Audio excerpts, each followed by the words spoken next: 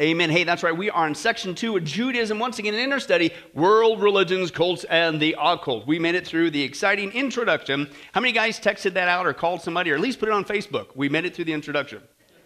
I know you're out there, but anyway, that's right. But we're into that second part there with Judaism and what's going on with the Jewish people. And we saw, again, with the history of Judaism, not only the importance of they are important because they are the fulfillment of Genesis 3:15, the God's timeline with the manly man timeline episode that we had, that they're very important, dealing with the first coming of the Messiah who would undo the devil's works, okay? He would crush the head of the serpent, okay? That's Jesus Christ. But, as we've been seeing the last couple of weeks, they're also very important to note in regards to the second coming of Jesus Christ. And of all people, all entities, once again, God chose the Jewish people to be that indicator that it's getting close for the second coming of the Messiah, Jesus Christ, okay? And that's what we've been seeing so far, is that they would return to the land again, okay? How do you know you're getting close to the last days? Did we return to the land? Did that happen yet?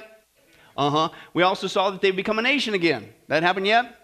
1948. They become a nation one day. It's exactly how it happened. They become united. Their currency become the shekel. 1980. They blossom as a rose in the desert. And that's where we left off last time, was two more of those aspects. And that is that Israel would have a powerful military. Now, if you're here, there was some pretty interesting stats that we saw. Because Israel, we saw the square footage, the current square footage of Israel, you could fit 20 and a half Israels in the state of California. Not a very big piece of real estate on the planet. Yet, they have the strongest military in that region, hands down. I think they're number 11 in the world powers, but they are number 3 of the countries on the planet with nukes. Anywhere from 80 to 400. Number 3, they're only below United States and Russia. 20 and a half Israels can fit in the state of California, and yet you're number 3 in the amount of nuclear weapons you have. And why is that important? Because Zechariah says, on that day I will make the leaders of Judah like a fire pot and a wood pile, like a flaming torch among sheaves. They will consume right and left all the peoples, but Jerusalem will remain in place, intact. Okay, so you try to mess with Israel, what's going to happen? You don't want to do it, man. You're going to get consumed. Okay, then we saw with the Gog and Magog prophecy in Ezekiel 38 and 39. We're going to take a look at that once again. And that kind of leads into that other aspect. And this is the final one here. Not only a powerful military, but they become a conflict in the world. That's another passage in Zechariah. I'm going to make Jerusalem a cup that sends all the surrounding peoples reeling. Judah will be besieged as well as Jerusalem on that day when all the nations of the earth, how many nations? All the nations of the earth are gathered against her. I will make Jerusalem an immovable rock for all the nations. All who try to move it will injure themselves. Okay, so don't mess with Israel.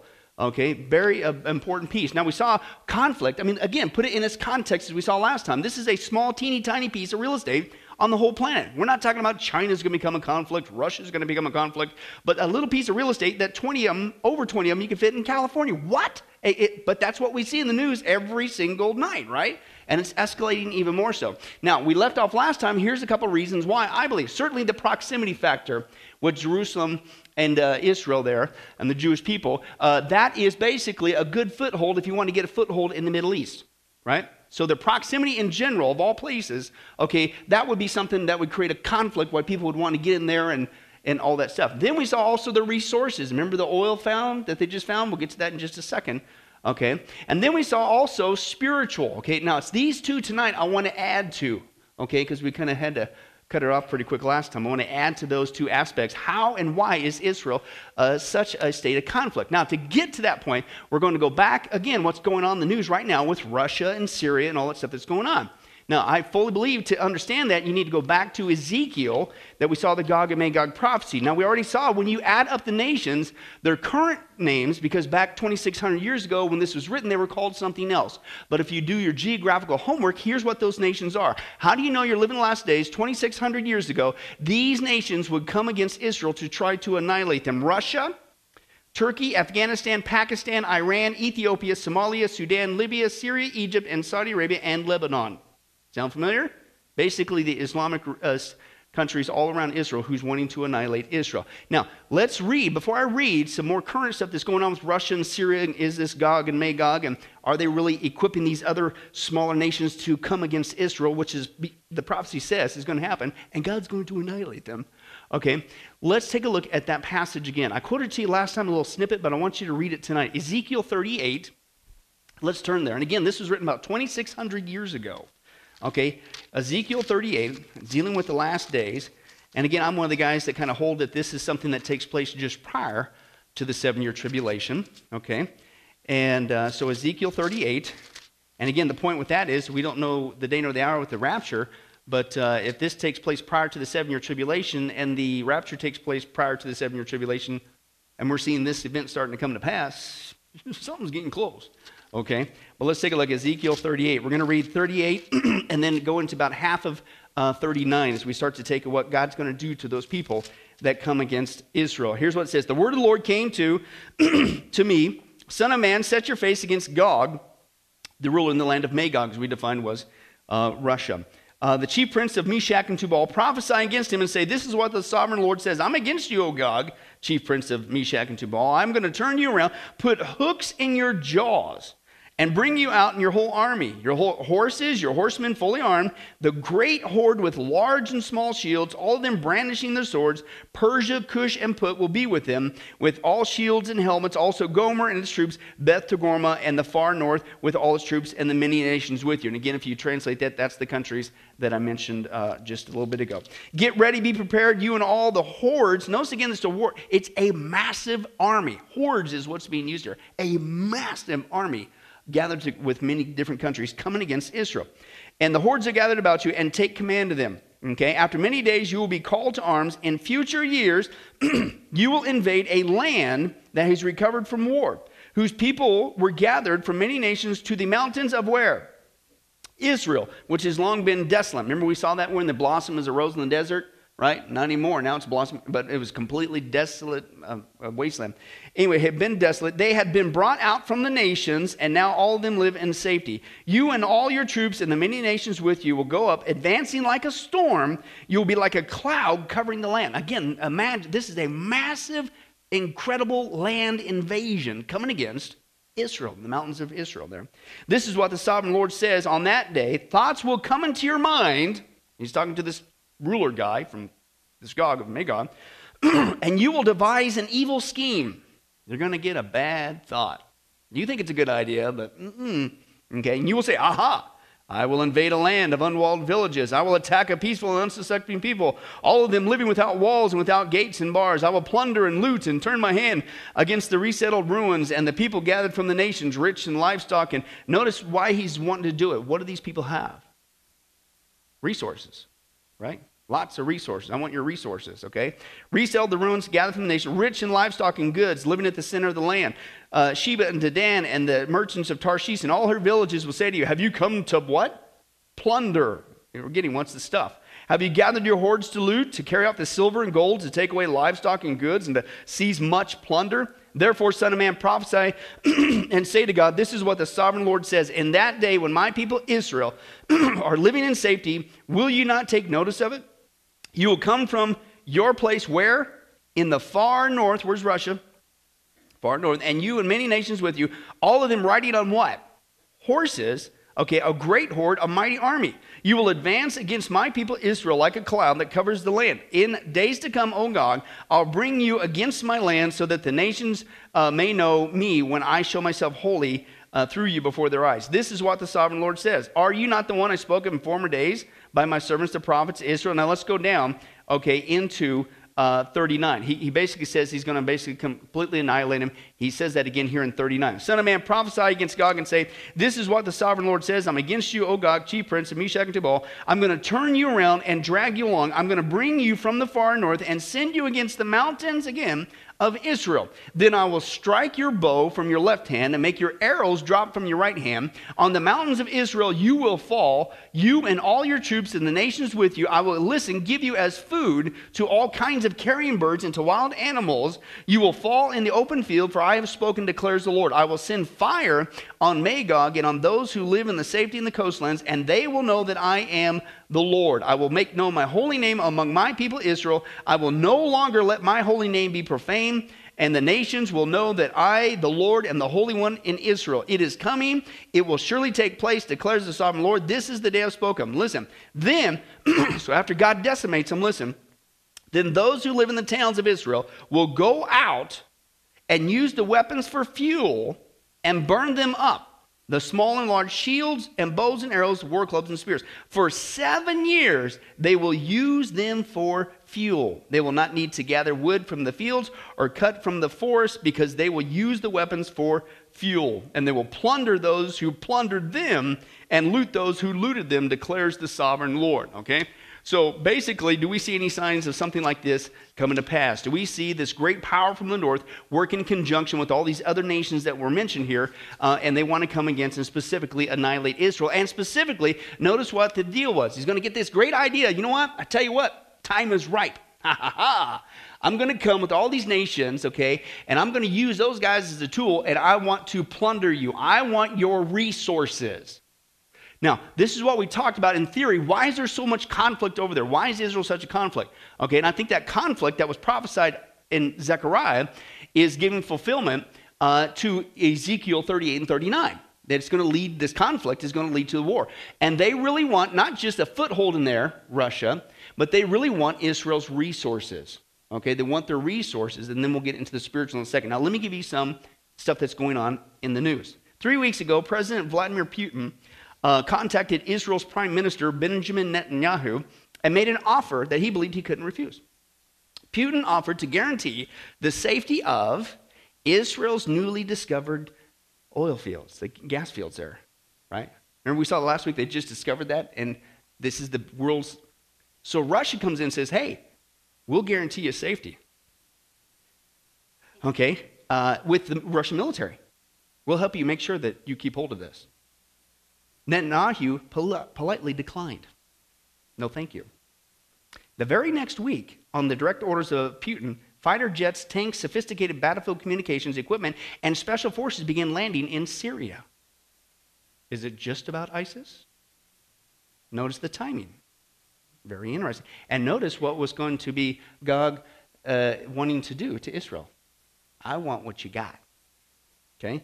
After just 1 week, Russian forces carved out a safe zone from which they can operate. Russian troops have engaged in active combat, as we all know.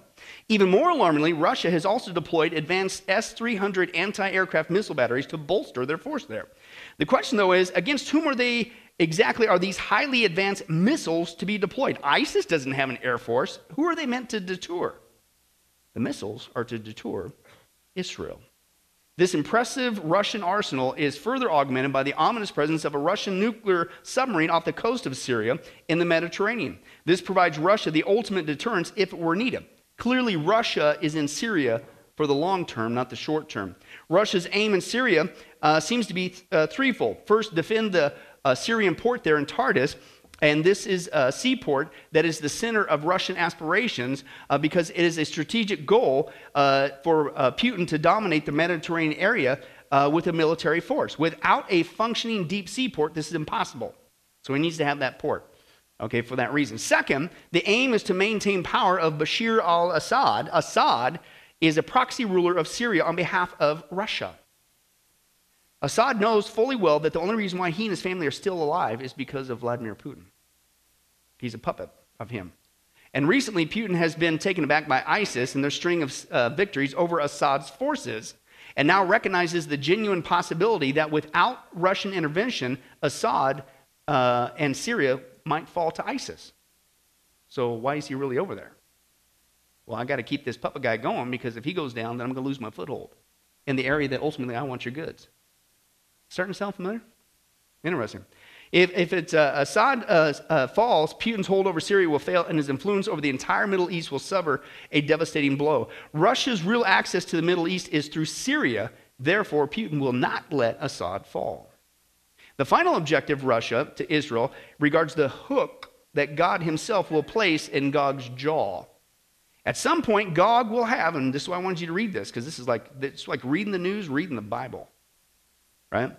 Gog will have an evil thought and will determine to invade a beautiful land to take spoil. It seems increasingly likely that this evil thought centers on the Leviathan gas fields in Israel, and oil fields so vast it could dwarf the existing Saudi and Iraqi fields, making Israel, or whoever owns it, listen, the richest nation on planet Earth. These oil fields also sit within what Russia perceives as their legitimate sphere of influence. It's within their grasp. So they need to have control of Syria to get that foothold there. ISIS is an excuse to get their presence. Interesting. We live, he says this, in truly days of awe. We are blessed to see what we see today. We are witnessing the real-time buildup of a horde that will seek to vanquish God's very own inheritance, as described in Ezekiel 38 and 39. Multitudes in the past have gazed at these days from afar through the lens of Scripture, yet we are privileged to see these events in real time, in present-day reality. And there sits little Israel, sitting all alone in the Middle East. Little Israel, sitting on an oil field of immense size and almost incalculable value. Little Israel, hated and scorned by all nations of the world, including, guess who's going down that route? America. Openly despised, seemingly without a true friend, a real protector. Little Israel, isolated, alone, very exposed, or so God thinks. God himself on that day will stand up and fight on her behalf. And woe to Gog and his allies, for mighty is the Lord, and he will save her. Now, I was focused more on the gas fields, the oil fields, and all that kind of stuff as resources, and I think that's a legitimate reason why Russia is over there right now. It very well does this tie into 38 and 39 Ezekiel. I certainly think so. Okay, still don't know the date and the hour, but boy, it's getting pretty amazing, okay? But I think there's another reason for the plunder, okay? Remember God, we saw a couple weeks back that Israel, how many times was the Bible called Israel? It's a good land. It's a wonderful land. It's a land flowing with milk and honey. This is an awesome place. You want to live here of all places. Well, part of it is not just because of oil fields, but part of it is because other resources that are there. Now, this is what Brian shared with me when we finished last week, and sure enough, he sent me the link and checked it out, and you got to be kidding me. You think the oil field? No wonder everybody wants to take Israel. No wonder it's become a source of conflict. No wonder these people are going to try to gather against her in the last days, because it isn't just the oil. That's the tip of the iceberg of the resources that they're sitting on. The big resource that they have over there, believe it or not, we don't think much of this, but it's the Dead Sea. Okay, watch this. God dug a tremendous hole in the earth many years ago to store treasure in for his people, Israel. And it staggers the imagination. The lowest elevation on Earth's surface is the Dead Sea. The way God arranged things, the Jordan River and its tributaries have been washing minerals down into that hole for thousands of years. And in recent years, it's been found to be the most valuable depository of strategic chemicals in the world. It is estimated that the potential value of the potash, the bromine, and other chemical salts in this water is 4 times the wealth of the United States. Somebody might want to get their hands on that. You thought the oil was, whoa, enticing? What's the evil thought? Aha. Right?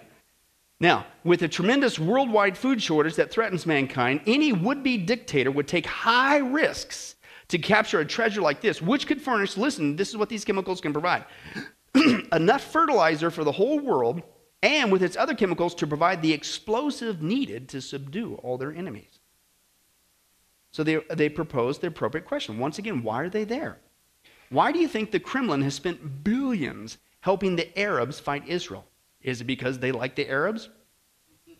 No. There is little love lost between them. Russia wants the riches of Israel and its strategic location for world domination. The Arabs outnumber Israel 50-1, and it seemed like a simple technique. So Russia, if you will, goes and backs the Arabs, right? And surely there's 50-1, they're going to take Israel. They lose every single time, right? And of course, then they could go up easily, Russia, take care of the Arabs, and then they take over, right? But they let them do the dirty work. That seemed to be the plan.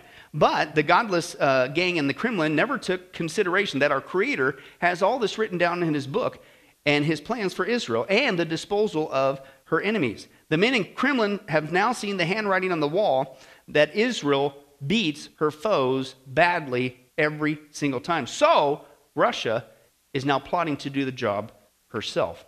They begin preparing, listen, a tremendous invasion force to go down there over the mountains of Syria to seize Israel.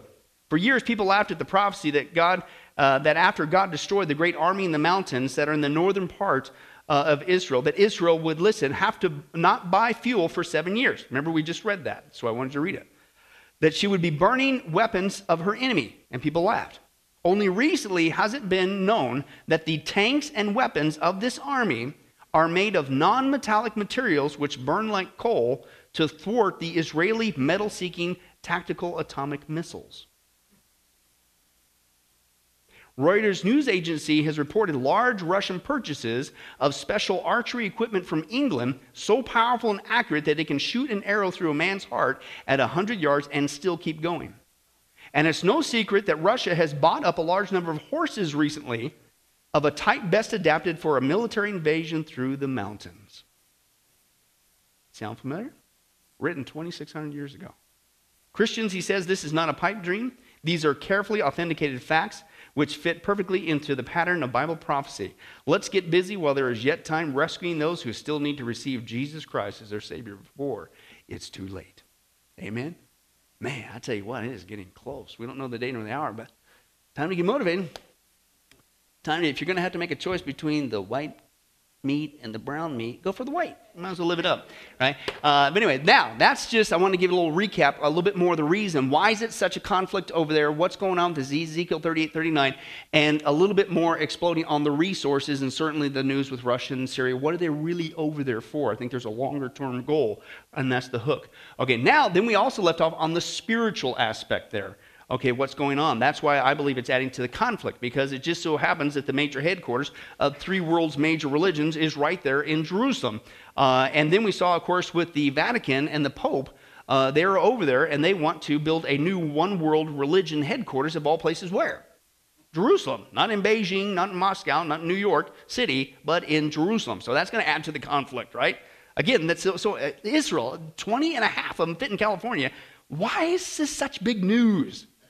You add all these things together, and it's like no wonder it's on the news every single night. It's up, just like God said, a major source of world conflict. But I want to take a look at that. We talked about how they want to, ultimately the goal is called the New Jerusalem Covenant, and they want to combine the Muslim, the Jewish, and the so-called Christian sectors of Jerusalem into one. And we left off where they were going, their plan, you know, however, if it pulls off this way or whatever, but this is their plan as stated, that they want to then have three global festivals in this new global religion, the Festival of Goodwill, the Festival of Easter, and the Festival of Wesak, okay? And we saw then again with the history of New Age, okay? That's one of the things that they're pushing in, okay, with that, okay? But we also saw that the Pope and the Vatican are also working along with this, but what they're also doing is they are working at trying, okay, to annihilate Christianity and Christians. Okay, and we know that that's going to come. Okay, open to Matthew 24. Jesus warned about this, and he talked about how they don't just want a global religion, okay, but they want to have a global annihilation of anybody who follows Jesus Christ. Okay, but Matthew 24. Okay, and Jesus talks about this, verse 3, and then we'll read down. As Jesus is sitting on the Mount of Olives, the disciples came to him privately. Tell us, they said, when will this happen? What will be the sign of your coming and the end of the age? How do we know it's getting close? Well, Jesus answered, the first thing, what did he say? Watch out that nobody deceives you. I don't have time to get into this, but characteristic throughout Matthew 24, deceit, deceit, deceit, deceit. False prophets, false teachers, false Christ. It's such a powerful deceit coming, man. It's going to be so powerful, it might even deceive the elect if that were possible. So deceit. A lot of deceit going on today? Yeah, we don't even know the half of it. But, so that's the first thing he says, and that's what he says. And many is going to come in my name and claiming I am the Christ. Notice we saw last time with New Age, who's also pushing this. Global religion, get rid of those nasty Christians and all that stuff. That's their phrase, that we can become the Christ consciousness, that you could be the Christ, right? And Jesus says, hey, listen, there's going to be many claiming I am the Christ and will deceive many. Then you're going to hear rumors of wars and rumors of wars. But see to it you're not alarmed. Such things must happen, but the end is still to come. Nation's going to rise against nation, kingdom against kingdom. There's going to be famines and earthquakes in various places. All these are the beginning of birth pains, okay? Then you'll be handed over to be persecuted and to be what? Put to death. And you'll be hated by how many? All nations. Because of who? Me. Who's me? Jesus. So all nations are going to hate anybody who specifically follows Jesus Christ. Now, the timing of the context here is during the 7-year tribulation. Okay? Now, that's not you and I. You and I get to leave the planet, praise God. That's the benefit of get saved now. Okay? And you get to leave at the rapture prior to the 7-year tribulation. However, there are people who can get saved during the 7-year tribulation that we saw before. You got the gospel still going forth, right? You got the 2 witnesses, that's going forth. You got the angel that declares the gospel. You got the 144,000 male Jewish evangelists. And there is a harvest that's talked about there in the scripture in Revelation that a lot of people are going to respond. The problem is they're going to respond by literally getting their heads chopped off. There's going to be a massive martyrdom. So the point is you need to get saved now and avoid the whole thing. But there's going to be a global persecution specifically of anybody who follows Jesus Christ. Now, where we left off last time is like, are you serious? Are there plans to really specifically annihilate Christians? Yeah, big time. We saw that. Now, what I want to share, build on that a little bit. This is where we had to cut off last time.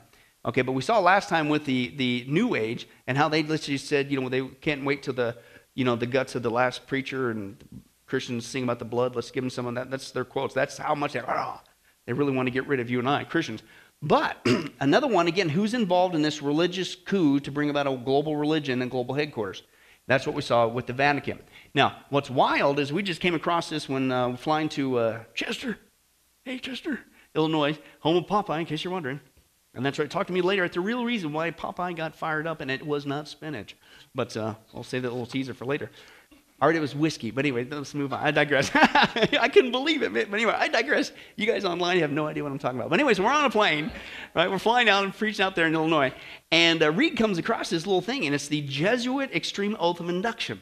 How many guys read that on the back of your Cheerios box this morning? Yeah. Well, he came across, he said, man, watch this. Or read this little portion. You go, what? Are you serious? Right? Now, it's the Jesuit oath. You've heard of Jesuit priests and the Jesuit priesthood? Okay. Well, this is the oath that they have to take. Now, the concerning thing is not only what I'm about to read. Excuse me, this is really what you're pledging to do and to uphold?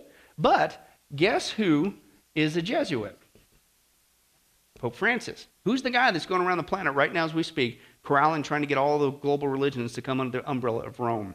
Who's the guy that was over here just recently in the United States, and he's like some sort of a pop star, right? And the media just went, oh, God, over this guy, right? Can't mention the name of Jesus in school, but the Pope comes over here, and he's having global festival days and all this stuff, and he's at 9/11 down there praying with all the major religions on the planet. We're all one. Whoa, this just happened.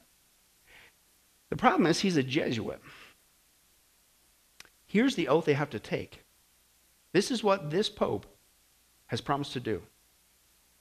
Remember Matthew 24, they're going to hate you. Anybody who follows Jesus Christ, we're going to kill you. Now, this isn't the whole thing. It's a large document ceremony, but you can go find it, and it's the Jesuit Extreme Oath of Induction. Go look it up yourself. The superior says, heretofore to the candidate, heretofore you have been taught to act as a dissembler and to be a spy. So what's the whole purpose of this order? To go spy on who? Among the reformers, to be a reformer. Among the Protestants, to be a Protestant. Specifically a spy on you and I. Obtaining their confidence to seek to even preach from their pulpit. Remember the video I showed you guys with Kenneth Copeland bringing in the message from the Pope in there? And the bishop was in his pulpit? Remember that? And it's happening all over the place. And you're seeing a lot of Protestant leaders. Rick Warren and Joel Osteen and all these guys, then going gaga over the Pope and working with the Vatican. All right?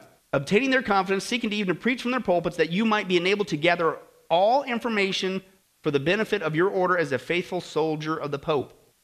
Now, here's the response, and this isn't all of it, okay?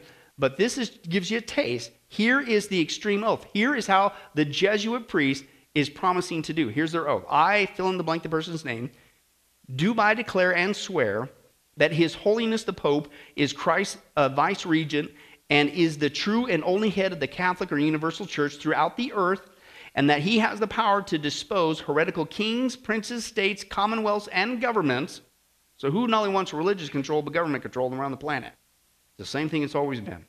Okay? All being illegal without his sacred confirmation, that they may be safely destroyed. Therefore, to the utmost of my power, I shall and will defend this doctrine of His Holiness' right and custom against all usurpers of the heretical or Protestant authority. That's us. Specifically against us. Listen to this. I furthermore promise and declare that I will, when the opportunity presents itself, make and wage relentless war, secretly or openly, against all heretics, Protestants, and liberals, as I am directed to. Listen, to exterminate them from the face of the whole earth. And that I will spare neither age, sex, or condition, and that I will hang, waste, boil, flay, strangle, and bury alive these infamous heretics, rip up the stomachs and wombs of their women, crush their infants' heads against the walls in order to annihilate forever their execrable race. Pope Francis made this oath. And we're chumming up with him as Protestants? Excuse me? Oh, by the way, you hear in the news, those Muslim extremists, they vowed to kill people and they're on their jihad. What's this? What's this? This guy's the Pope now. And he's going around gathering all the world's religions. And what did Jesus say in the last days? All nations are going to hate you. They're going to kill you.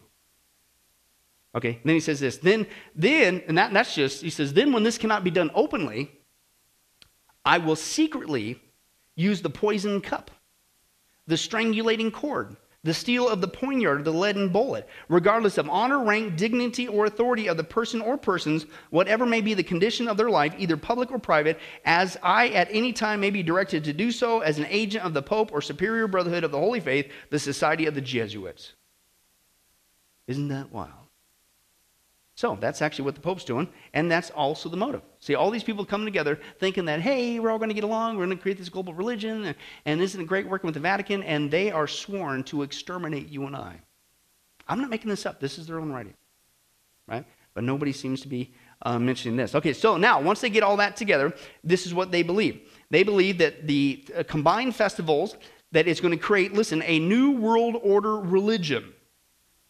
And this will be the spiritual equivalent of the political of the United Nations. Again, what do they want to do? They're wanting to headquarters this, of course, of all places, in Jerusalem. Why is it important? Because the Bible says in the last days it's getting close when you see Jerusalem being in conflict. Why are they such a conflict? Look at all these three things that are going on all at the same time. And they're wanting to establish this global religion headquarters of all places in Jerusalem, okay? A lot of these entities. So the question is, are people really going to establish a united nations of religions, a headquarters to govern the religions of the planet, just like the UN governs the governments? Yeah. In fact, various religions right now and leaders are calling for it as we sit here. Let me give you just a couple examples. King Abdullah of Saudi Arabia has been planning for years to, quote, find a way to unite the world's major religions in an effort to help foster peace. He believes a new international organization will help make that dream a reality. Chief Rabbi Yonah Metzger. And you go, what? The Jewish people? Remember, as we saw before, they're going to make a deal with the Antichrist. They're under a temporary blindness. They don't realize what they're doing, right? That they're playing literally with the devil, okay? But their eyes get open later when he shows his true colors halfway into the 7-year tribulation. But right now, they're falling for it, okay? He's one of the 2 chief rabbis in Israel. Listen to this. This is, talk about blunt. Direct quote. We need a united relations of religions, which will contain the representatives of the world's religions as opposed to nations. United, the world's faithful is key to world peace. We must promote a respect for the differences among various religions. A church, a mosque, a synagogue, a holy temple must be the embassies of God, and we have to spread this idea to our believers. And he suggested that the Dalai Lama could lead the assembly. Now you're starting to get kind of weird. Because what's the Bible say 2,000 years ago? You're going to see 2 entities rise, Revelation 13, on the planet. One's going to be an Antichrist, political world leader of the revived Roman Empire. I hold to that position. Not the Muslim thing that's going around, with all due respect.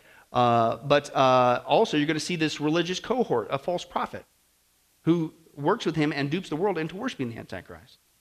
Dalai Lama, Pope, I don't know. But you're starting to see these global religious figures appear as, quote, spokesperson for the planet. And these people are not only wanting to combine all the religions into one and have it governed, but they want a religious spokesperson to oversee the whole thing, whoever that ends up being. Muslim leader Adnan Akhtar. You think, well, the Muslims never go along with it. Well, watch this. He recently met with 3 representatives from the re-established Jewish Sanhedrin. Now, that's pretty wild, because the Sanhedrin went out of existence, okay, when Israel was destroyed in 70 A.D., right? And they're back on the scene again. That's the same ruling council that was in existence when Jesus came in his first coming. Now they're back on the scene. So this guy meets with the Jewish Sanhedrin to discuss how religious Muslims, Jews, and Christians can work together on building, guess what? A temple.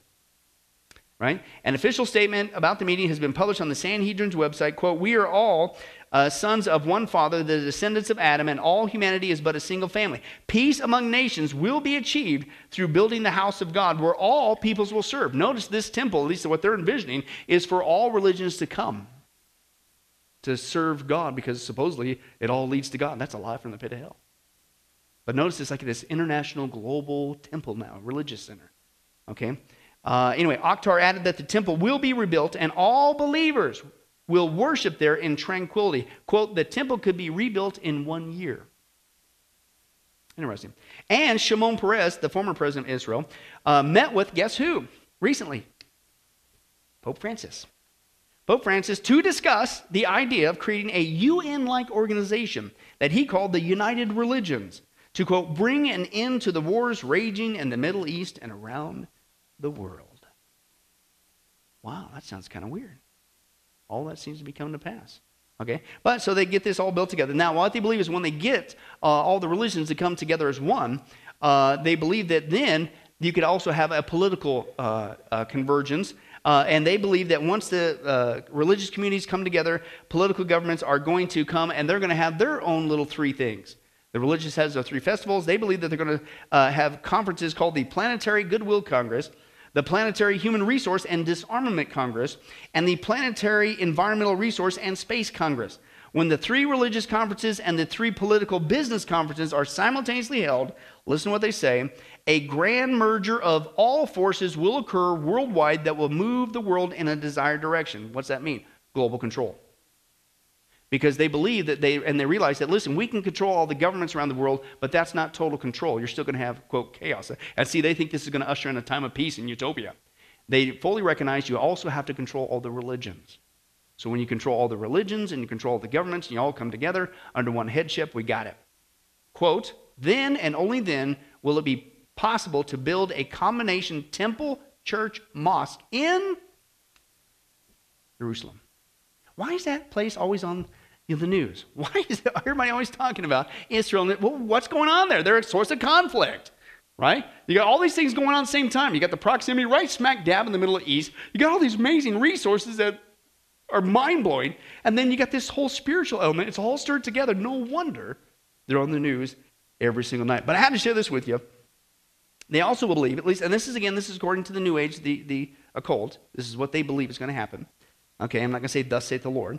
But they also believe that at the proper moment in history, the Pope will visit the combined Jewish, Christian, Muslim sector of Jerusalem to announce that all religions should be combined into one.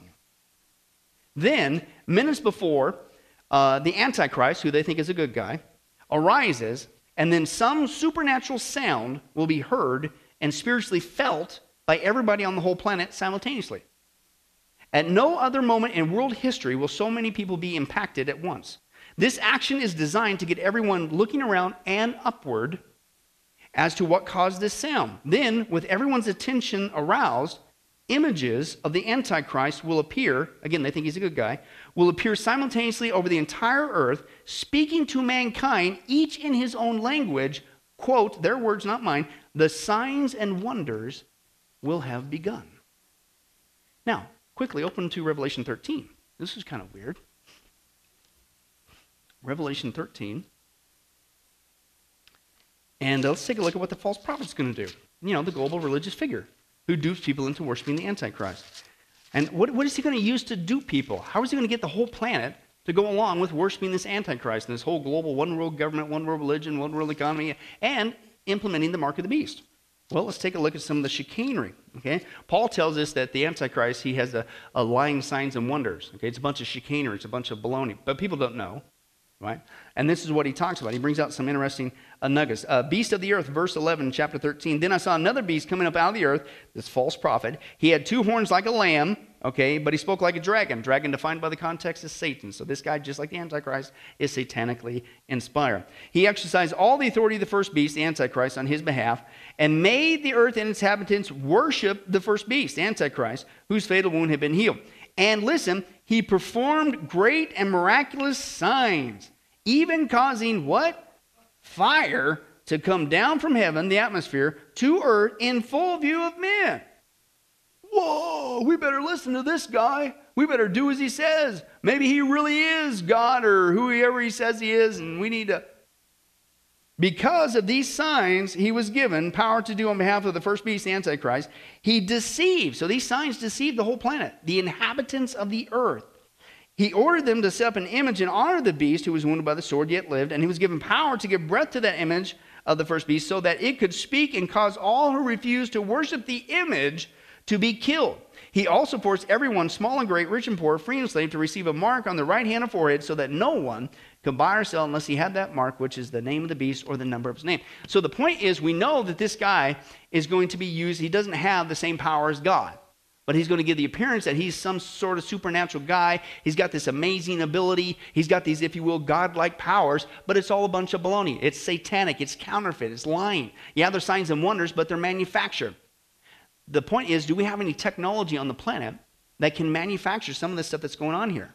That even with what the occult believes, that people on the planet could hear sounds, they could have a voice come inside their head, that fire can be coming down from heaven, and people, oh, yeah. And as we close, we get to talk about the exciting technology called HAARP, right? How many guys played the harp? Well, you don't want to play this one, you'll fry your fingers off. Okay, HAARP stands for the High Frequency Active Auroral Research Program. Okay, it's the world's largest radio broadcasting station, if you will, but it's not designed to broadcast radio for human ears. It uses unique patented ability to focus energy coming out of the antenna field and injects that energy into a spot in the atmosphere, specifically called the ionosphere. HAARP is comprised of 180 antennas, approximately 72 feet tall, all linked together and it functions as one giant steering antenna. Steerable because it can aim millions of watts of ELF waves, extremely low frequency waves, into a tiny patch in the atmosphere. The United States began building its array of antennas in 1992 in one of them in Gakona, Alaska, and was a joint effort originally of the Air Force and Navy with also cooperation of other academic institutions. Now, the amount of energy we are talking about being pumped into the atmosphere, in the specifically ionosphere, is 3.6 million watts. Now, to give you an idea of what this is, the largest legal AM radio station in America is 50,000 watts. HAARP is 72,000 of these, injecting their entire output into a spot, strategic spot in the atmosphere. That's going to do something. Now, the military says HAARP is merely being used to study the physical and electrical properties and behavior of the ionosphere for civilian and defense purposes. But others are surfacing that this intense energy being beamed into the sky by HAARP actually heats up the atmosphere. And here's the first thing that it does. It does several things. And this is all documented. In fact, this is easy to document. It's not just like conspiracyjoe.com or whatever. Even the History Channel has been exposing this stuff. Not saying that they're like, everything they say is true. But I'm just saying it's out there. So this isn't some, I know it sounds wacky, but this is really technology that's going on out there. Okay, but the first thing that it can do is it can modify the weather. Because you're messing with the atmosphere, okay, the ionosphere. All right, now here's what he says that. HAARP is one of several ELF wave transmitters all over the globe. It's not just the one that the U.S. has. The United States owns, at least that we know of, at least three of these. One in Gakona, Alaska, one in Fairbanks, Alaska, and the other one in Arecibo, Puerto Rico. Russia has one near Vasilursk, wherever that is, and the European Union has one in Tromsø, Norway. But I think there's actually more than that. So these things are all over the world, okay? Working in tandem, these transmitters could potentially alter weather anywhere in the world, changing the jet streams, the whole course entirely, triggering massive rainstorms or droughts. Even hurricane steering would be possible by heating up the atmosphere and building up high-pressure domes that could deflect or change the course of hurricanes. Some experts have reported strange weather anomalies, including massive floods, hurricanes, and earthquakes. I wonder where they're coming from. A different source actually used the same technology, beamed it into the earth, and it triggered instantly an earthquake. And this is this guy, a doctor, he said in 2001, scientists at the Ames Research Center in Palo Alto, California, made a discovery. In studying more than 100 earthquakes with magnitudes of 5.0 or greater, they find that almost all of them were preceded by electrical disturbances in the ionosphere. Something happened in the ionosphere, and shortly after that, earthquake. That's interesting. Where does HAARP get beamed up to? The ionosphere. So he experienced this firsthand, the ELF waves, back in the 1980s. He was hired by an energy company to locate oil and gas using the same kind of ELF waves at a much lower frequency to carry out the search. It's called tomography. They go on the ground, see what's underneath there? Same kind of technology, the ELF waves. During one particular incident, okay, it actually triggered an earthquake. It was 1987 in Roseburg, Oregon, he says, and they're looking for oil and gas. And he said, setting up that day, he says, as soon as we energized it, turned it on, a 4 to 4.5 earthquake happened. And he says, we were so amazed about what we seemed to be literally a cause and effect. We get to an area that has a high propensity for earthquakes, and we turn it on, and bang, an earthquake occurs. Same technology. Some believe HAARP is responsible for triggering earthquakes in enemy territories like Iran, China, and parts of Afghanistan over the past 3 years. But that's not all. So you got weather modification, okay? You got earthquakes that it could trigger, okay? And you also have this crazy thing, like a death ray kind of thing, okay? Okay. Now, the same technology could be created a type of a death ray that could be beamed over the atmosphere, up, travels the ionosphere, and down anywhere on the planet to an intended target. And they said, here's what can happen. It's when you heat up the ionosphere and you create that energy, it can discharge back down the radio beam and strike the earth. Listen to how powerful this thing coming down to the earth is. 100 times the energy released from a lightning bolt. He further explains that once a solar tap is formed, so you tap in and it discharges down to the earth, earth acts as a ground. Okay, the ionosphere actually discharges. The electrons and energy will come from all over the ionosphere and will strike the ground in a bolt, again, 100 times greater than any lightning bolt imaginable. Listen, and it won't just do it one time. It will strike that lightning bolt 100 times stronger than a lightning bolt, 30 times per second, until there's no longer any energy flow from the ionosphere through that tap. And when it strikes the ground, it will vaporize the groundwater or whatever happens to hit, like 3 or 4 Mount St. Helens volcanoes going off each second that the bolt discharges. The whole thing is manufactured. You push a button, wherever one of these HAARP transmitters are up in the sky, bounces across the ionosphere, creates this solar tap, comes back down wherever you want to direct it on Earth. And you know what that would probably look like if you were on the Earth? You know, that would almost be like fire coming from the sky down to earth in full view of men. Where have I heard that before? And the whole thing is made up by technology, but most people don't even know about this technology. So when it happens, right? I mean, he's got this earpiece on. Okay, Bob, I just told him I'm the savior. Hit the button, quick. Boom! Oh! It's all a bunch of baloney, but it's all actual real technology. Isn't it wild? See, that's tucked away there in Revelation 13. And fire came down from the sky and it's one of the signs he used to deceive the planet. We have that technology to do it.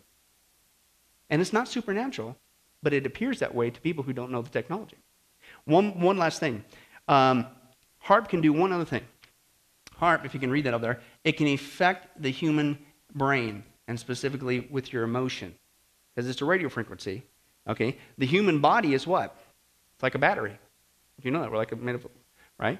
And so we are affected by frequencies, right? The human mind is affected by radio frequency, and that's exactly what this device is. You can move the moods of large populations by using this same technology.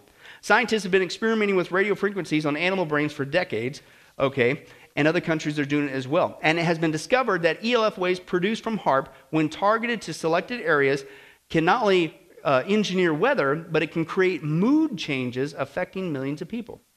The United States is bathed in the magnetic field, so everyone can be affected. An entire artificial ground wave spreads over the USA just like a web. In 1963, and I remember talking about this stuff before I got saved, when I went to tech school in the late 80s in Sacramento. Because we learned about electromagnetism and the effects on the human body, because we were told by our professors, you got to be careful of this stuff, because if you get in front of it, some power, it literally will fry you, okay, and all this stuff, and it causes cancer and all this stuff. And there was a big thing, they all hush it up now, but power lines and all that stuff, and what does that do long term to people? Does that cause cancer and all that stuff? They don't want to bring that out. Cell phones, because you're the same thing, right? That was a big thing. We used to talk about that way back then. But anyway, listen to this. In 1963, they explored the effects of, Dr. Robert Beck explored the effects of external magnetic fields on brain waves. He exposed volunteers to magnetic fields similar to magnetic storms found in a similar response. The US 60 hertz electrical power, right, everything we plug into, ELF waves vibrate at the same frequency of the human brain. The UK, 50 hertz electricity emissions depress the thyroid gland. But here's what they found. You could start manipulating the human body, and they actually have it dialed in. At 7.3 hertz, so if you shoot a beam at somebody at 7.83 hertz, it made the person feel good, listen, produce an altered state. So a state of euphoria, but an altered state. Now, if you know anything we've talked about before in our spiritual studies, with the demonic, what's the whole goal of New Age and meditation and things to open up to commune with the gods, which are demons, right? It's to get into an altered state of consciousness. So you could produce that in somebody, which will make them susceptible to this kind of stuff at 7.3. Now, if you crank it up a little, at 10.80 hertz, it causes riotous behavior. People go nuts. Hey, wouldn't that be great if you want to if you wanted to have an excuse to, if you will, declare martial law? Haven't we seen people do some really crazy stuff lately throughout our country? I wonder if it was manufactured. And they didn't even know. I don't know. Now, if you crank it down back the other way, listen, 6.6 hertz, it causes depression. So here you put all this together. Oh, by the way, they have another device. The DARPA came out with this one. Okay? It's called the Voice of God weapon. Okay, the Voice of God weapon, okay, or the sonic projector, and what they do is they use basically the same kind of technology, radio waves, and it basically shoots the beam. You basically speak into it, okay, and it shoots the beam and directs it at the person, and it turns the human skull into a speaker. The wild thing is, what it does is then it makes that sound that you're projecting, just like when you speak through a microphone, it gets projected through the sound system, comes out the speakers. Well, basically, the person's speaking to this sonic projector device, and it turns the human skull into that speaker. So the sound isn't coming from outside of you. It's coming from within your own head. So you think, that's why they call it the Voice of God weapon. Because you could sit there and I could beam it to Barry, bye, Pastor Billy, lunch. And he's going, okay, God, I'll do it. Because it's coming from, is it working, Barry? Hey, it works. I thought this was a marker. It's just, no, anyway. But this is actual technology, right? This is actual technology. So you stir all this together. Lying signs and wonders. Some guy's going to dupe the whole planet into going along and worshiping the Antichrist. And one thing he's going to do, right? And of course, what do the occult say is going to happen? Some strange sound is going to be heard across the planet. And it's going to cause everybody to look upward. And then they're going to see this image. And then they're going to hear this voice inside their head. And it's going to be the Antichrist. But they think it's a good guy. Your Savior's here. And it will speak to them in their own language. But it sounds like it's coming from their own head. That it's their God. The Hindu God or the Muslim, right? And then all of a sudden, lest you doubt, boom, fire comes down from heaven, all this crazy stuff, earthquakes, whatever. Or you could even use that for leverage. You don't do what I say, I'll cause an earthquake. Because I am God. But it's all manufactured. And he does cause an earthquake. I'll steer a hurricane your way. And it's all manufactured. It's all current technology. Well, it's a good sign we see no signs that we're living the last days. No, isn't that wild? Now, believe it or not, that's kind of just a little addendum to these 2 points. Next time, we'll get into the 9th issue of the Jewish people and why it's important to pay attention to what's going on to them as we continue on an exciting journey on Judaism. Yay, that's right. All right, let's pray. Well, hi, this is Pastor Billy Crone of Sunrise Baptist Church and Get a Life Ministries, and I hope you enjoyed today's study. But in closing, before you go, let me ask you one final question. If you were to die today, are you sure that you go to heaven and not hell? You see, here's the problem. The Bible says that nobody automatically gets to go to heaven, and that's because God is holy and we are not. The Bible says that the wages of our sin or our unholiness or the wrong things that we have done have separated us from God. And the wages of our sin or unholiness means that we deserve to die and receive God's judgment to go to hell and not heaven. In other words, we're disqualified for heaven. And that's because God being holy and us being not, the two cannot mix. So what are we going to do? Well, that's bad enough. The other problem is we don't even want to admit this dilemma, even though God already knows it all. And so out of love, God gave us something called the 10 Commandments to show us that we're really disqualified for heaven. We're not holy, we're not perfect like Him. Let's take a look at just a few of those here today. The Bible says, the Ten Commandments says, you shall not bear false witness. That means lying. How many of you ever told a lie before? Well, those of you who didn't raise your hand, you just did. Okay, let's be honest, folks. Let's not tell another lie. We've all lied. Well, believe it or not, that disqualifies you for heaven. That's how holy God is. He is the truth. He does not lie. And so that makes us a liar. Another of the Ten Commandments says, you shall not steal. Okay? How many have ever taken anything without permission? Well, all of our hands should have went up at that one. We've already said we're a bunch of liars. Okay, well, we've all done that. And it doesn't have to be a bank. It could be a pencil in the 3rd grade. That means that we're a thief. Okay? The Bible says that God is so holy, even His name is holy. And that's why one of the Ten Commandments says, you shall not use the Lord's name in vain. Hey, folks, isn't it ironic how now the blessed name of Jesus Christ, the Bible says there's no other name under heaven by which men might be saved, Jesus Christ, has now become a cuss word? Folks, the Bible says that's the sin of blasphemy, okay? And folks, let's be honest, we've used God's name in vain before. The Bible also says in the Ten Commandments, you shall not commit adultery. And Jesus takes the standard even higher. He says, listen, it's not just physical adultery. He says, surely I tell you that if you look at another person with lust in your eye, you've committed adultery in your heart. God looks at the heart. One more out of the Ten Commandments says, you shall not murder. And you might say, well, hey, I haven't done that one. Really? The Bible says that the sin of hatred is akin to the sin of murder. You, in other words, in your heart, wish they were dead. You pulled the trigger, if you will, in your own heart. And the Bible says God sees that, and it's just as bad. He knows the mind, He knows the hearts, the thoughts, and the intents that we have. Folks, that's just 5 out of the 10 Commandments. How you doing? Not very well. None of us can keep them. They're God's x-ray to show us that we're disqualified. And so when, not if, your time comes, because we're all marching towards the grave at different speeds, you're going to have to stand before God. And you're going to have to say who you really are. He already knows. Hey, God, let me into heaven. I'm a liar. I'm a thief. I'm a blasphemer, adulterer, and a murderer. Folks, the Bible is clear. Such people as these will not inherit the kingdom of heaven. That's the problem. Here's the good news.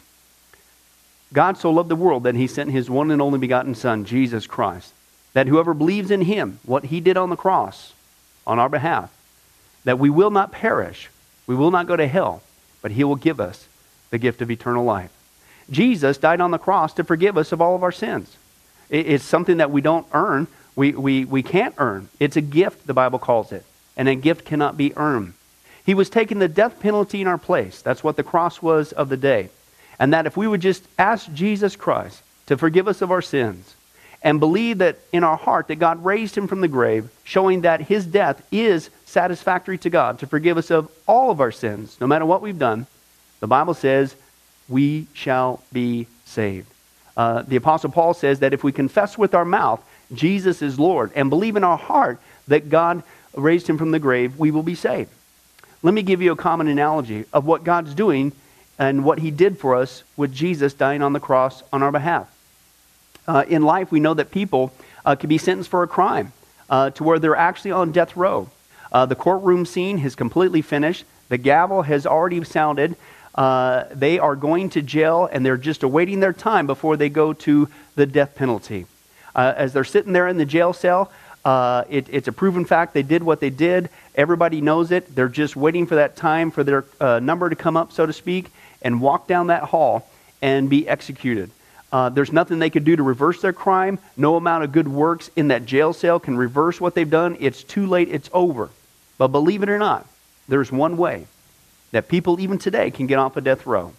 And that's if the one in authority, the governor, if he were to, out of mercy and kindness, nothing that the person did, because they don't earn it and they don't deserve it, and they can't earn it, if he would grant them what's called a pardon, out of the kindness of his heart, he has the authority to grant them a pardon and absolve them completely of their crimes against the state. And did you know that there's actually been people that this has happened to, that the governor, out of mercy, has granted them a pardon as a gift, and they've gone down to the jail cell, and handed that person, extended it through the bars, here, I'm granting you a pardon. If you would just receive it, you can go free right now. And did you know that there's actually been people who've said, no, I don't want your pardon. And so what happened is of their own doing, even though they had a way out, they still had to go to the death penalty. Folks, can I tell you something? That's what God did for us with Jesus dying on the cross. He sent his son to take the death penalty in our place. God has the authority to grant us through Jesus a complete pardon. And every day that you're still alive, God is extending to you spiritually this pardon. But a pardon does you no good unless you reach out and receive it by faith. Won't you do that today? Won't you call upon the name of Jesus Christ? Ask him to forgive you of all of your sins, to trust in his work on the cross to pardon us from all of our crimes, our sins against God. God loves you. He wants a relationship with you. But there's only one way to heaven. It's Jesus. There's only one way to get off a death row. It's through the cross of Jesus Christ. Won't you do that right now? Well, this has been Pastor Billy Crone of Sunrise Baptist Church and Get a Life Ministries. And if there's anything that we can do for you, please don't hesitate to contact us. Our number, our information will come up here on the screen shortly. And if there's anything we could do for you, please don't hesitate to let us know. Thank you for joining us. And remember, I hope to see you in heaven. God bless.